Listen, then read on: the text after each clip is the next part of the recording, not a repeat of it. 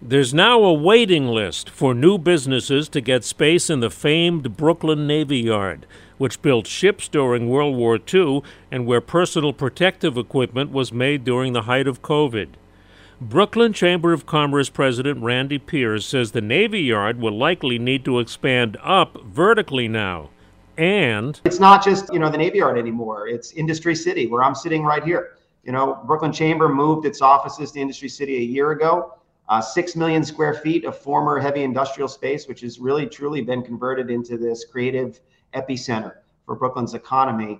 And for us, it was a great move because I walk out my door and I'm touching my members, Lilac Chocolates, Sahadi's, Stumpy's Hatchet House. We throw hatchets and we have happy hour. I mean, it's an incredible place. See videos on how the city's businesses are changing at WCBS880.com/spotlight.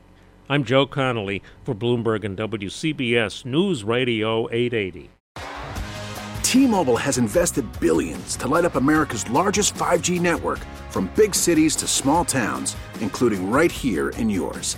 And great coverage is just the beginning. Right now, families and small businesses can save up to 20% versus AT&T and Verizon when they switch. Visit your local T-Mobile store today.